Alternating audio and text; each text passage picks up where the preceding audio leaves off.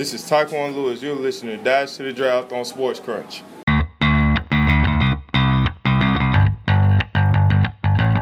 Welcome back to Sports Crunch with T. Crom, ladies and gentlemen. I'm your host, David Cromwell, and we are just 1 week away from the 2018 NFL Scouting Combine. In that spirit, we kick off our 2018 Dash to the Draft series here on Sports Crunch.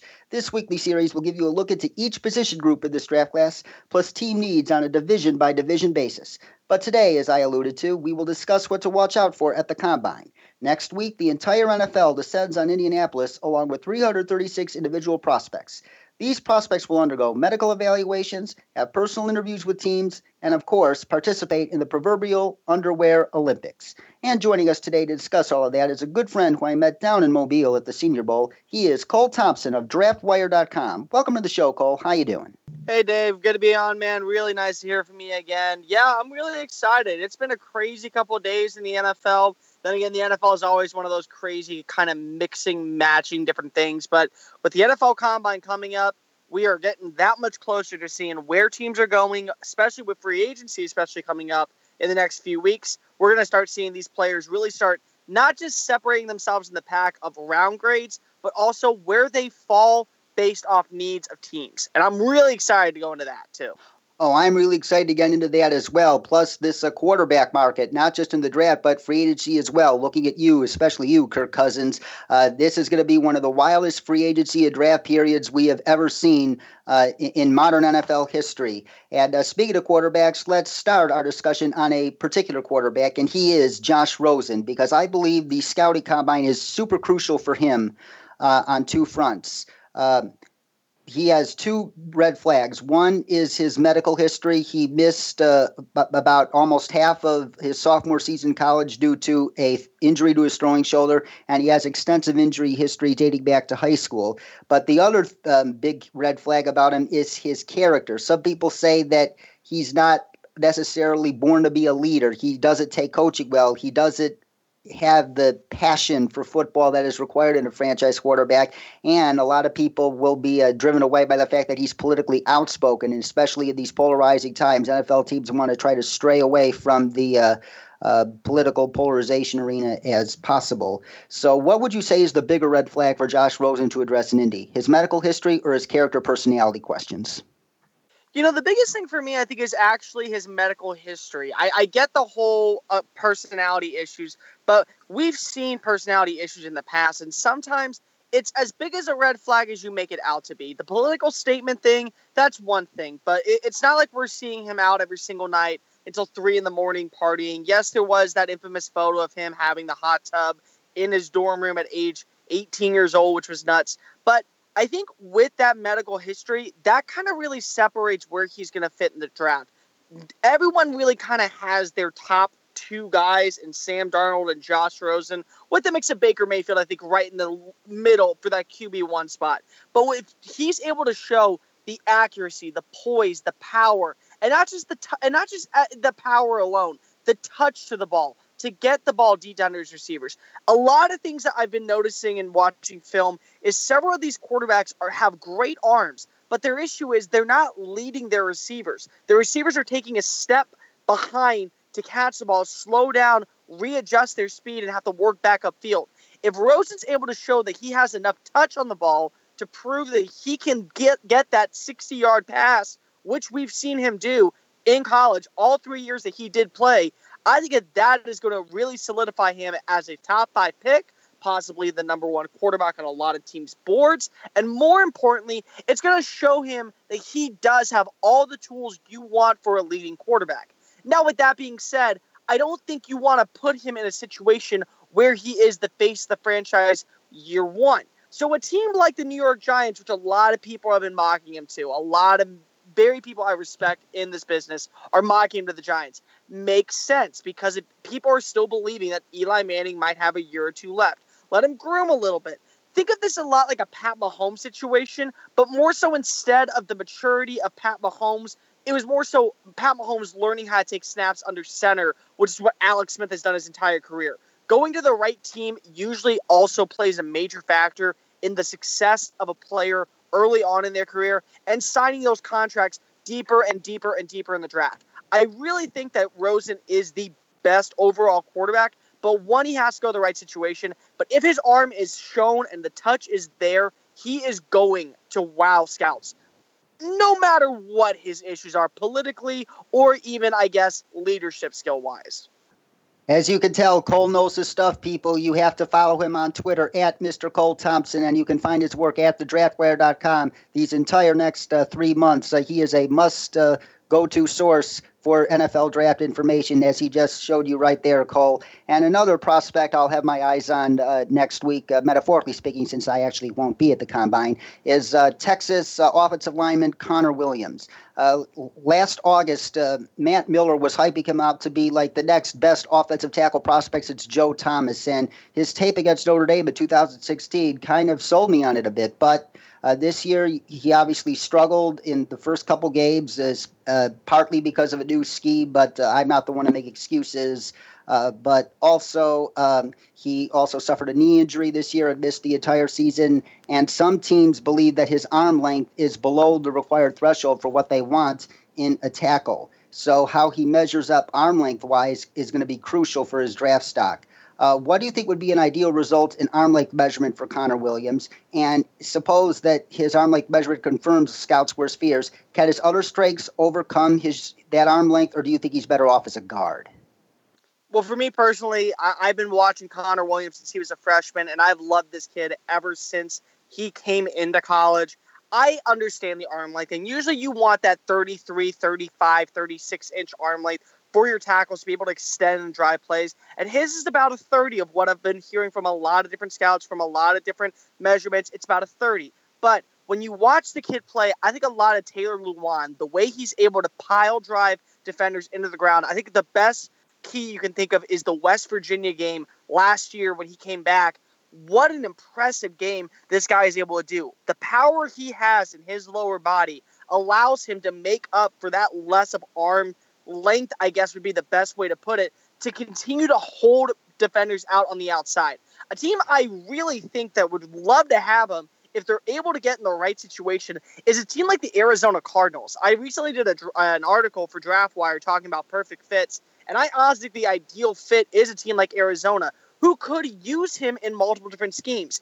If they don't think his arms are long enough to play that left tackle position, well, DJ Humphries is still there, and he could still be your left tackle. With Jared Belvedere going to be now 32 this upcoming season, he is a cap casualty space, so you could probably cut him. Mike Iupati is another cap casualty space. If they don't think that he is good enough to probably keep that arm length on the outside, move him inside a left guard. He is definitely a player who has all the power and drive in the lower half of his body, if he can show that he's healthy coming back from that left knee injury, to be a top 10 pick. This guy sits right now, I believe, at number 9 on my big board. And the only reason he's not higher is because of that MCL, ACL injury that he did suffer this past year. That is an injury that is going to cost him probably, maybe not a first-round grade completely moving him into day 2, but I do think you will see him probably fall to possibly being the second tackle taken after Orlando Brown Jr. out of Oklahoma. But this kid, if he can show that lower body strength, I have no problem playing him at left tackle in any offensive formation. I saw it in college. What I saw, I was impressed with. This kid is the real deal. The main thing is, for me more so, it's not the arm length. It's showing that he's able to come back from a knee injury. We've seen tackles in recent years, especially guys like Jake Long, former number 1 overall pick from Michigan, never really healed from that lower leg injury and had to be moved inside the guard or outside a right tackle. That is more so something I'm more worried about than his actual arm length. I've seen him go against guys who have much bigger size than him, and he's able to pile drive them into the ground. Oh, wow, Cole. Thank you for that scouting report there. And let me follow up a little bit. You mentioned his lower body strength can potentially mask his subpar arm length. And the test in the so-called underwear Olympics that I alluded to, that will give scouts a big hint about whether he has regained much of that strength since that knee injury earlier this year, is the broad jump. What do you think is an ideal result in the broad jump for him? Hopefully around 9 feet would be the best, for me especially. But, broad jump to me that's not really what I really look for in offensive tackles. Those are more so what I look for in the skill guys positions. But I think if he's able to get into that 9 foot range, just coming off it. And also the biggest thing is keeping his balance. A lot of times what people don't realize when they're doing the broad jump is how you land. If you're moving too much forward, you're leaning so far forward that you're going to be caught off balance when going up against a pass rusher. If you go too far back, that means you're already off balance and probably going to be able to get beat to give up a sack. So I'm really going to be more so looking for how he lands on that left knee after he actually jumps, more so than anything else. Great analysis as always, Cole. And as I alluded to in the intro, you and I met just a couple weeks ago down in Mobile, Alabama at the Reese's Senior Bowl. And which studs at the Senior Bowl and the Shrine Game, for that matter, will only see their stock further rise at the Combine? And on the flip side, which of those studs from the Senior Bowl and Shrine Game are in danger of seeing their stock fall at the Combine? Ooh, that's a tough one. One guy that I'm really looking forward to seeing is Kazir White out of West Virginia. He was a guy who I came in thinking maybe he could be a top 75 talent. I'm sold he is a top 75 talent. When you were watching him play, he was phenomenal playing in that box kind of safety role kind of position. I think that he fits a strong safety, especially in a lot of these new three scheme sets. I definitely think that he could earn a lot of hype for him. Alex Kappa is another guy from Humboldt State who I think you really have to look after. One thing that I've been hearing a lot more about is teams, as much as impressed they were with him down in Mobile, they actually are looking at him to possibly play a right guard in the NFL instead of a left tackle, which in my opinion, I think that he's a better right tackle than a left tackle, but I still think he has the size to be a tackle. So I think he could really prove, especially in the vertical drills and the agility drills and the ability to have that containment on the outside, to prove that he could be a tackle in the NFL for sure. Deshaun Hand out of Alabama is a guy who you're going to have to look for. This is still a player who no one really knows where he fits yet. He played in a 3-4 scheme under both Kirby Smart and Jeremy Pruitt, but he played in multiple different positions as a 3, a 9, and a 0 technique at Alabama. So seeing him kind of work in those drills as an edge guy, as a defensive lineman, as that 5 technique, we're really going to be able to figure out where he fits. And then at that point, we can kind of figure out what round he fits in. But a guy that I'm really, really want to look forward to seeing, mainly it's because I played the position when I was in high school. I was used to it. It's going to be Trayvon Henderson out of Hawaii. This kid was the one who walked away, in my opinion, with one of the most to gain just by his cover skills more so than anything else. If you're looking for a ball-hawking free safety who can probably play over the top in most cover one schemes and be able to go one-on-one against your speedy receiver, Henderson showed that down in Mobile. And I definitely think he has a lot to prove at this Combine. And I think that he is a guy to really look out for. Trayvon Henderson did impress a lot of people down in Mobile, indeed. And now let's play one of our favorite games that I like to play here on Sports Crunch. It is called Buy or Sell. And in this game, I will tell you some of the buzz that's going around pre-combine and whether you buy or sell the hype. And let's start with this. Boise State linebacker Leighton Vander Esch, who has drawn some comparisons in scouting circles to Hall of Famer Brian Urlacher, will end up being a first-round pick should he test as athletically and freakishly as expected.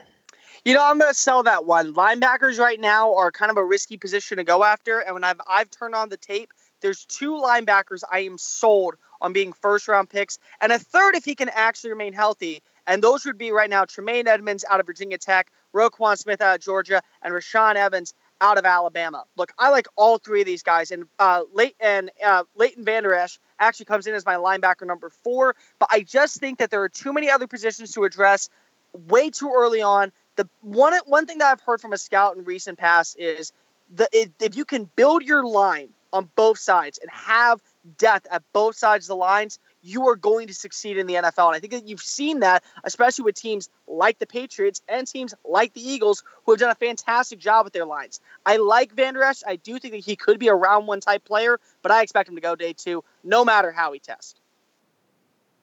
Very interesting take there, Cole, and definitely agree about the Eagles and Patriots and the importance of trenches play in the National Football League, as my good friend Nick Kendall, who I've had on the program numerous times before, would attest to.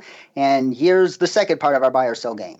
Florida State safety Derwin James, who started the 2017 season off slow as he was coming back from injury, but it was recently discovered by more film study that he finished the 2017 strong and arguably regained pre-injury form, will end up being a top 10 to 15 pick should he blow the roof off on the field and his medicals come back clean. I'll buy that, actually, because when I remember watching film on him, I had the argument with myself more so, who is the top safety in this class? Is it Minkah Fitzpatrick out of Alabama, or is it Derwin James? Now, then again, I think that I also put Minkah in a little bit of a different category as just a straight defensive back, because I think no matter where you play him in the NFL, he will succeed, whether that be a slot cornerback or a safety. But Derwin James has everything you really want in a day one starting free safety in a base cover 2, cover 4 scheme. He has ball skills. He can play in coverage. He isn't afraid to tackle. And he did come on strong at the very end of the season. Plus, you also got to remember, coming off a major injury like he did after his sophomore year is something to take notice of to start his year off.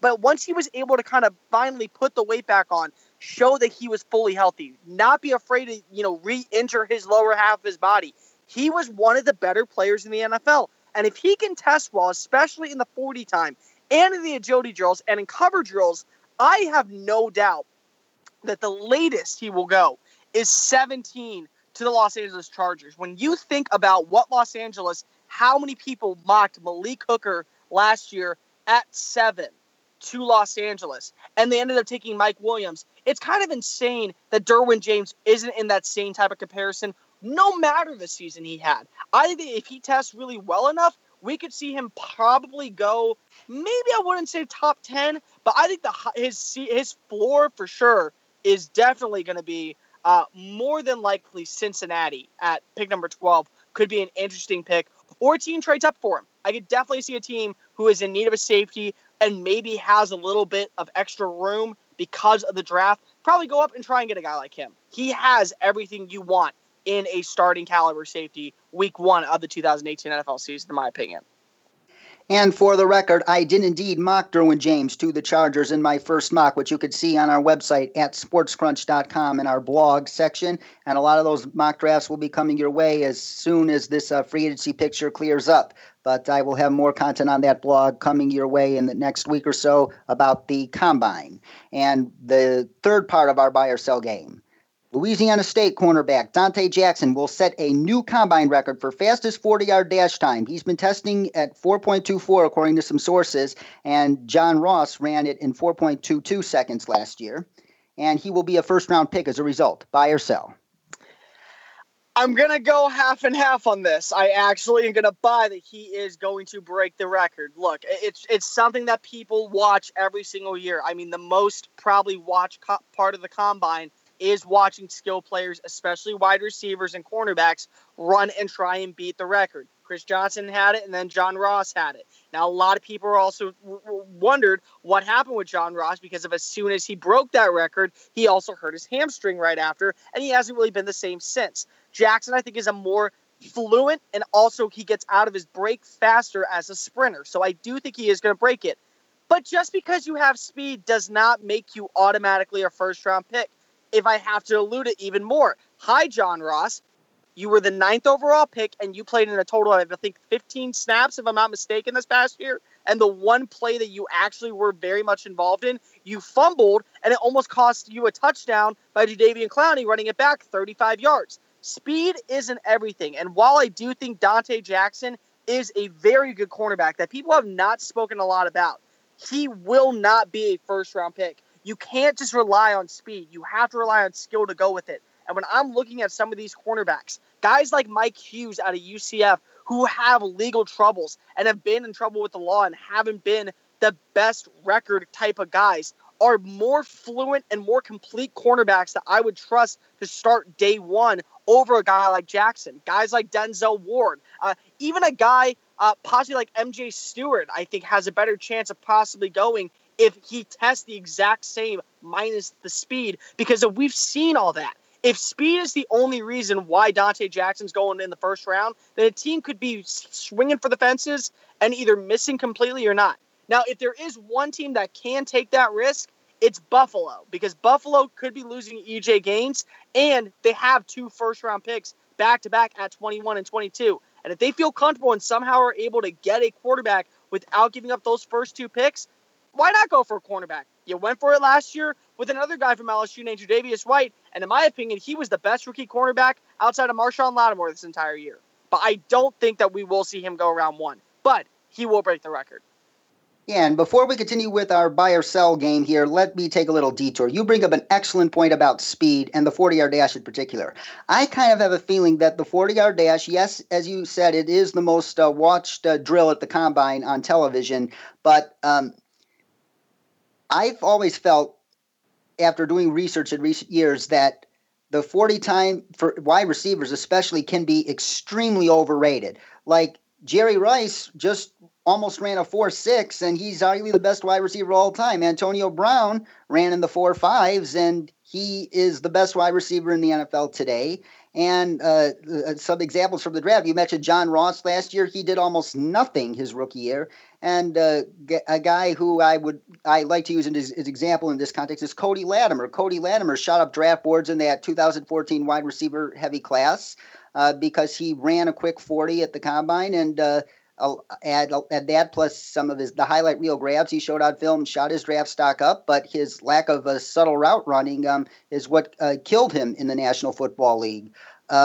So it's not just the straight line you run and how fast you run the straight line, especially if you're a wide receiver. You have to run a lot more shapes and cuts and breaks and all that stuff. I think the 40 is kind of overrated for wide receivers and for cornerbacks in a way too, because I think hip fluidity and how you're able to turn and run is more important than just running in a straight line. What do you think? I definitely agree with that. I mean, here's one dude that I will give you right now. The guy who I picked, I believe it was 2 years ago, to be the number one guy to actually go out and win that year's 40 Combine was Colby Listenby, who ended up being a 5th overall pick by the Buffalo Bills, if I'm not mistaken. He's not even in the league anymore. Speed can go get you so far in life, but at the same time, you have to remember, it's about making cuts, making double moves, being able to find ways to get open, being able to be a complete route runner, using your hands, what you can do with the ball after the catch. It's nice if you are only going to be used as that straight line target. But think of it as like a James White situation. 95% of the time that James White is in the backfield for the New England Patriots, you know it's a passing play. And more importantly, you know where the ball is going, probably on a swing route left or right to James White because of what he can do after the catch. It's the exact same thing for a guy like John Ross, who if next year he still can't prove that he can remain healthy and he can be a special type of player, which I do think he can be, but unfortunately the NFL has not seen that yet. But if he's only known for his straight speed, you know, A, where's Andy Dalton throwing every single play, and B, what route he's running. It's a lot more important nowadays, I think, to look at not just how fast someone is with a 40-yard dash, but also what they can do with the ball in their hands. And that is why I actually like the gauntlet drill as the most important drill for any wide receiver than any other drill out there. Preach, Father Cole Thompson. Preach, Father Cole Thompson. That's all I could say, brother. And before we move on to our final 2 topics, we have one more element of our buy or sell game remaining, and here it is. North Carolina State defensive lineman Kentavious Street will run the 40 in the 4.6s at only 285 pounds and will be a day 2 pick as a result. Buy or sell? You know, I'm actually going to have to deny this one. I have not watched enough tape on him yet to understand even if he can. But I will say if he's able to run it that fast, I would take him as a day 2 pick. Any defensive lineman who can run it close to the speed of a slower, bigger wide receiver is probably worth a chance of at least trying to build off of. You can always put weight on a guy. You can always you can always take weight off a guy, depending on defenses nowadays, mainly because of 3-4 defenses. A lot of defensive tackles that you would see as 3 techniques in a 4-3 are now playing 5s on the outside. Take a guy like Chris Wormley playing a 5 in Baltimore, where he was probably be playing a 3 technique in a defense such as Buffalo. So I can't really say any of that, but I will say it's a lot easier for you to take a chance on a guy with that much speed if he's that fast with that much weight on him and just find a position for him in the NFL. But honestly, I haven't watched enough tape on him to tell you anything about him. Thank you very much there, Cole. And now let's move on to our second to last topic here. As I mentioned, there are 336 prospects that have been invited to Indianapolis for next week's combine, but it is fair to expect that at least 100 of them won't even get drafted, and 30 players or more who did not get invited to the combine will get drafted. So who were the biggest combine snubs in your view? Ooh, that's actually tough. I have not even paid attention to it. I actually haven't even paid attention to all the actual combine snubs.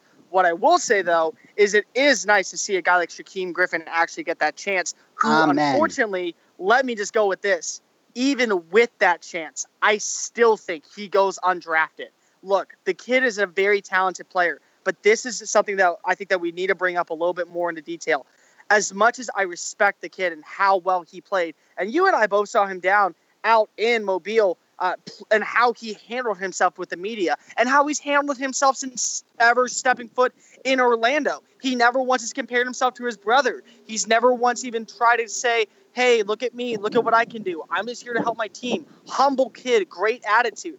But the NFL is a dangerous game in today's society. And for a guy who only has one hand, even if he gets to show off, I still think he is a risk to take at any single level. So he is actually a guy who I'm thankful got the invite, but I still think that even if he impresses all across the board, we will see him either be a round 7 pick or a priority free agent. I am hoping the NFL proves me wrong on Shaquem Griffin there, because Shaquem has beaten the odds, overcoming that birth defect where he had to lose his hand. And plus, he is just super athletic. And as you mentioned, such an amazing kid. I remember I was at the opening press conference at the Senior Bowl, and I asked him, is there any piece of advice you would give kids with any type of disability? And he responded with a quote you can frame on your wall for a lifetime. He said, "It's not a disability unless you make it one."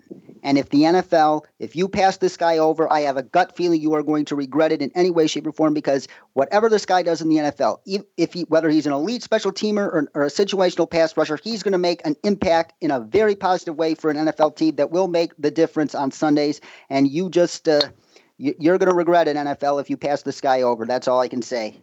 Oh, I definitely agree, and I definitely think that what he exactly said, I was at the same press conference. I remember that exactly, and that's something that I honestly can't help but live by. You only make it a disability when you make it a disability. It's not a disability if you don't try. And there are many people out there and many young adults out there who could look up to a guy like Griffin. And this is something that I think the NFL truly needs right now, is a guy who is not the one getting in trouble with the law, not the one we're hearing about these sexual assault cases with. We're not hearing about any of those things. We're seeing a kid who has been given a horrible, and excuse my unfortunately pun, dealt a horrible hand, and has made the most of his situation and succeeded at the most of his situation. And I definitely agree with you. Even if he isn't anything more than just a great special teams player or a situational pass rusher, this is a guy who I do think is going to eventually find his way onto a roster. I just don't know if it will be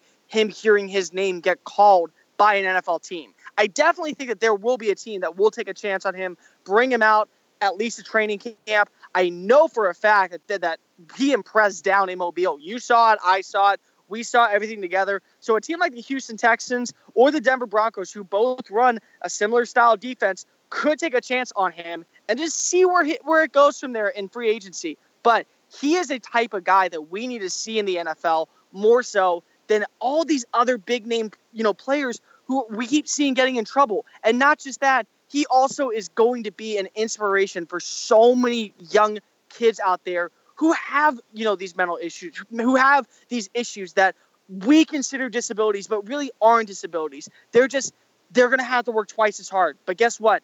Griffin has proven that, and that is something that I think needs to be in the NFL, not just for our sake, but for their sake. It is, and I've always said this, and my grandfather taught me this when I was really young. It's always left in the hands of the next generation. Shaquem Griffin can be the face for the next generation of an up-and-coming group of kids who could no longer blame disabilities. Instead, just look at it as an advantage to where I can prove someone wrong. And that is something that I firmly stand by. And if I am an NFL GM, that exact quote is why I draft him no matter what round.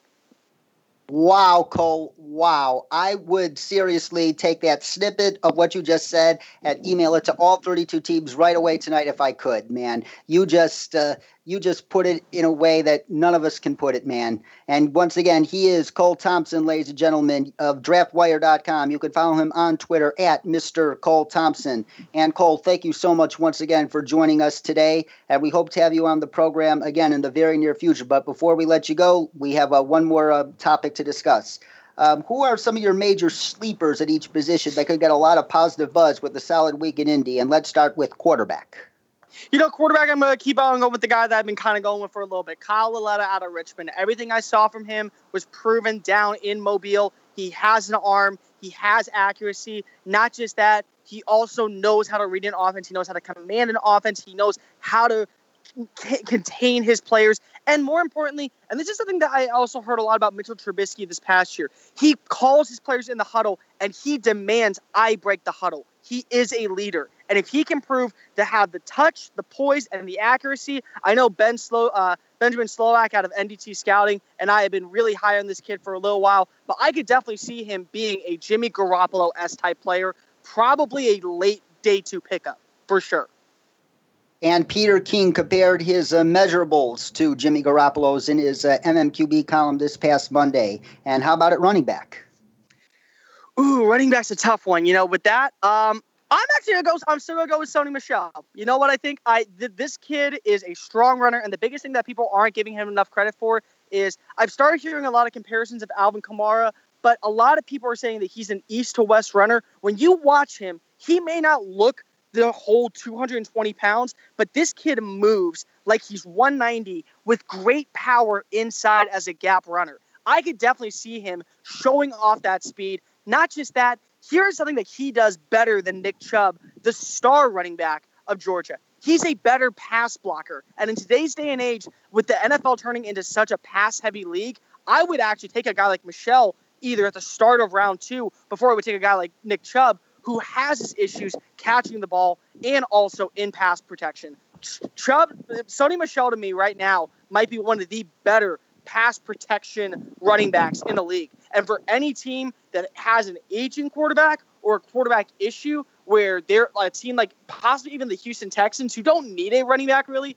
but have a running back coming off of a major injury, getting a guy like Michel back there could be a major factor to helping their offense succeed. Oh, Deshaun Watson would definitely love Sony Michel there. I completely agree. How about wide receiver? Going to go with my big boy, Marcel Aitman out of Oklahoma State. Look, when you have that size and when you have that thunder and when you have that power, you may be a limited receiver. Yes, Marcel Aitman, in my opinion, is only going to be that X receiver on the outside, probably used in post routes, crossing routes and stuff, and red zone routes. But when you think about this kid is 6'4" and 220 pounds of pure lean muscle, and he has good hands. The biggest issue with him is probably moving after the ball. So while he probably won't be this guy who you see in the NFL setting records with 110 catches a year, those 40 catches, think of Kenny Golladay and how he started out last year in preseason and at the start of the season before he got hurt. Big red zone target, huge advantage for any team looking to add some bit of a threat in the red zone. I expect this guy to probably be an 8 to 10 touchdown receiving type of guy with maybe only 30 catches a year. His big body, he was the Thunder to James Washington's Lightning, and you're going to see the Thunder really explode, I think, out in Indianapolis. How about tight end? Who's your sleeper there for the combine?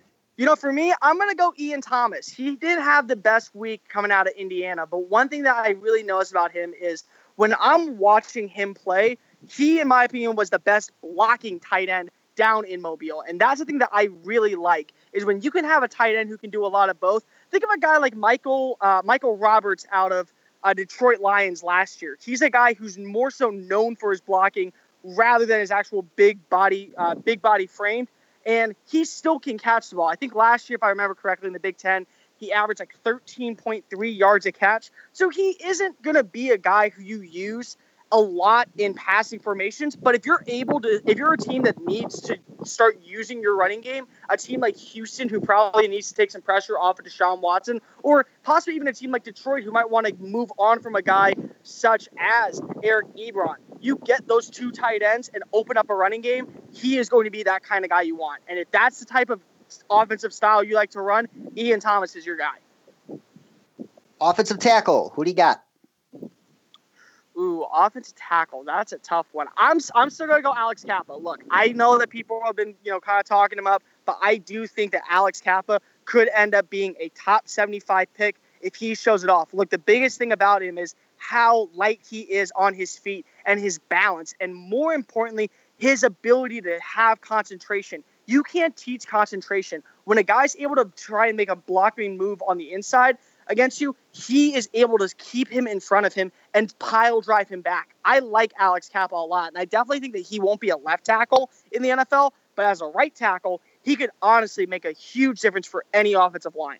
Speaking of offensive line, let's go to the interior offensive line. Which guard or center do you think is flying under the radar and could get a big bump out of Indy?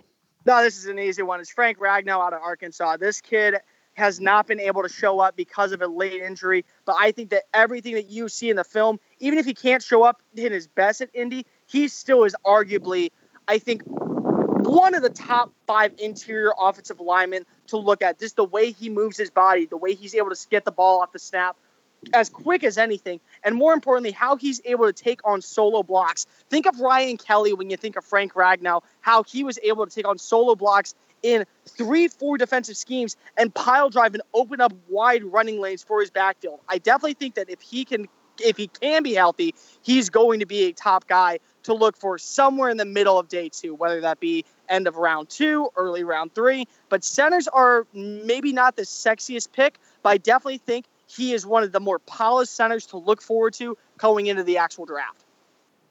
And we could see 2 centers in the first round this year, and the center and guard are becoming increasingly important positions, as I learned down in Mobile. And let's go to the defensive side of the ball. Who is your sleeper edge rusher for the Combine?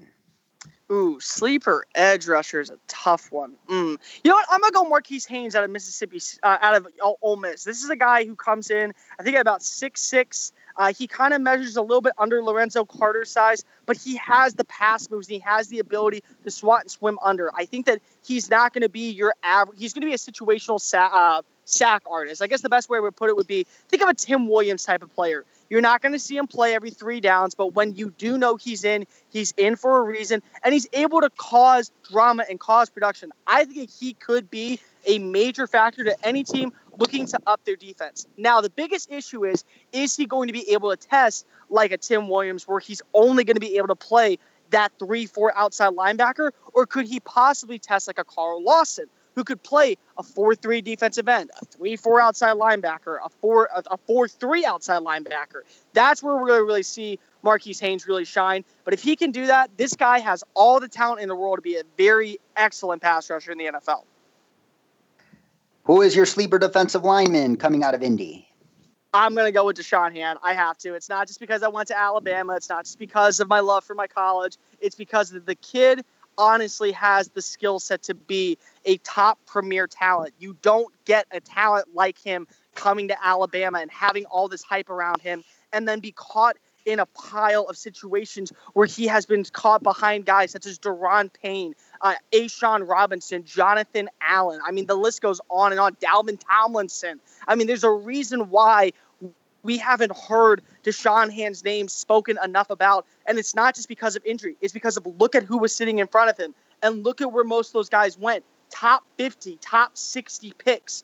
If this is the type of talent that we could see play his butt off as a 5 technique or possibly a 3 technique in the right scheme, he could be one of those players who you question, how in the heck did he even make it this far in the draft? Forgive me, Cole, for not mentioning in our intro that you are indeed a graduate of the University of Alabama. Roll Tide, roll. And yes, sir, let's go. Yes, and now let's go to another position that Alabama has been blessed with over the years, linebacker. Who is your sleeper linebacker heading into the Combine? Well, I'm not going to go Sean Dion Hamilton because apparently we're not sure if he's going to test or how he's going to test. Give me Josie Jewell out of Iowa. I love this kid. This kid is the type of production linebacker who I think that you're going to get. Think of like a Nick Katowski out of, I guess, Chicago would be a good way to put it. This is a big guy who's going to put up 130, 135 tackles a year. Solid guy. Yes, I think he might be limited. He might have to play in only a 4-3 Mike scheme. But this guy is an excellent run stopper. He has a little bit of issues in coverage. But if you're looking for a downhill thumper just to come in and make a play, probably on the late day 2, early day 3, Josie Jewell is a guy who is going to be a starter in the NFL. And if not a starter in the NFL, a consistent contributor throughout his entire career in the NFL. Guys like Josie Jewell, if they can remain healthy, have careers as long as we've seen guys such as Clay Matthews, Brian Cushing, Brian Urlacher. That is the type of guy Josie Jewell has. And he's not a character issue either. So I definitely think that if he tests well, he could be an excellent starting middle linebacker for any team. Yes, and he'll be following the footsteps of another Iowa Hawkeye who recently retired, Chad Greenway. I think he could be the next incarnation of Chad Greenway at the very, very least. And who is your sleeper cornerback headed into the combine? Oh, this is no secret. As much as I did go to Alabama, I do have to root for all teams in the SEC. I got to go with Carlton Davis out of Auburn. This is my favorite cornerback in the entire draft class outside of Isaiah Oliver, who is my cornerback 1. If you like press cover corners, this is the guy that you want. There was a quote that I even got from a former scout who works at Auburn who even said, in practice, Jared Stidham was afraid to throw the ball towards Carlton Davis's side just because he knew how well he was. His first step is phenomenal. His ability to maintain leverage on his receiver is great. In the air, he's not a big interception guy, but big in pass deflections. Carlton Davis, in any other year that you weren't hearing about guys such as Denzel Ward or Joshua Jackson having that 8 interception year, is a lock first-round cornerback. That is how good this kid is. I have him already ranked on my board, I think at 37, and he might even be higher by the time this is all said and done, and I might start even mocking him in the first round. I like this kid a lot. This kid is the physical definition of press corner, and if you like the Legion of Boom in Seattle, that is where I think he is going to shine if somehow he makes it to them on round 2. Heck, the Seahawks could draft him in round 1 if he does well at the combine, and if they do indeed trade Richard Sherman. And last but not least, your sleeper safety for the combine. My favorite position of all. I'm gonna go. I'm gonna cheat a little bit just because if I really just want to name 2 guys. One, I got to go with Justin Reed out of Stanford. I think he is a very good safety. I think that he has good cover skills, and I think that he definitely has the ability to come down and play a little bit in the box and be an all-around player. But my guy who I go to the war room and fight for in round 1, it is Ronnie Harrison out of Alabama. Look, his cover skills deep are not great. It's atrocious. But if you're looking for a zone guy who is able to play against running backs, against tight ends, be able to play in zone coverage and be phenomenal, and more importantly, lay the thunder and the hit that you want to make sure if you're a running back, you stay the heck away from, Ronnie Harrison is the guy. He has been that leader since he arrived at Alabama. I remember when I was still a student at Alabama doing interviews, he even said, I want to be known as one of the best safeties who's ever walked into this campus at 18 years old. And he's very much proved that since being a starter after last year finishing up with, I think it was 5 interceptions. And then this past season, I think he had 3 interceptions. This kid is the real deal. He is a round 1 talent, and he is a day 1 starter for any team needing that strong safety who can play in a zone coverage, but also be in this new hybrid box coming down and laying the hammer in the middle. He is Cole Thompson, ladies and gentlemen. Catch his work at draftwire.com. Follow him on Twitter at Mr. Cole Thompson. This guy has football in his DNA. He played the game in high school. He's a graduate of the University of Alabama's 5-6-time national champions. Forgive me if I got that wrong, Cole. This past decade I met, they probably won more in the past. And as you can see, Cole, he's one of the best guys out there to talk football with. And it's been a pleasure having you on the program again. And we hope to have you on again in the very, very near future. Thank you for coming on today, Cole. Hey, thanks, Dave, for having me on. It was really fun talking to you. And always, just remember, follow Dave, guys. He's a great guy. He knows what he's talking about. I promise you. It's a good podcast to listen to. Always a pleasure to come on, Dave. Pleasure is all ours, Cole. Thank you very much. And that's it for today here on Sports Crunch with D. Crom. But our Dash to the Draft series continues next week as the 2018 NFL Scouting Combine unfolds, so stay tuned. Also, be sure to check out the episode archive, including all the interviews I conducted at the Senior Bowl, including some with Cole, as well as an up-to-date blog of mine at sportscrunch.com. And remember, that is Crunch with a K. And if you enjoy these podcast episodes, please consider leaving us an iTunes review and donating to our Patreon at patreon.com/sportscrunch so we can improve our iTunes ranking and afford to produce even more shows with awesome guests like Cole, especially since there's never an off-season for talking football. For Cole Thompson, our producer Chris Broadhead, I'm David Cromwell saying so long and, of course, stay awesome.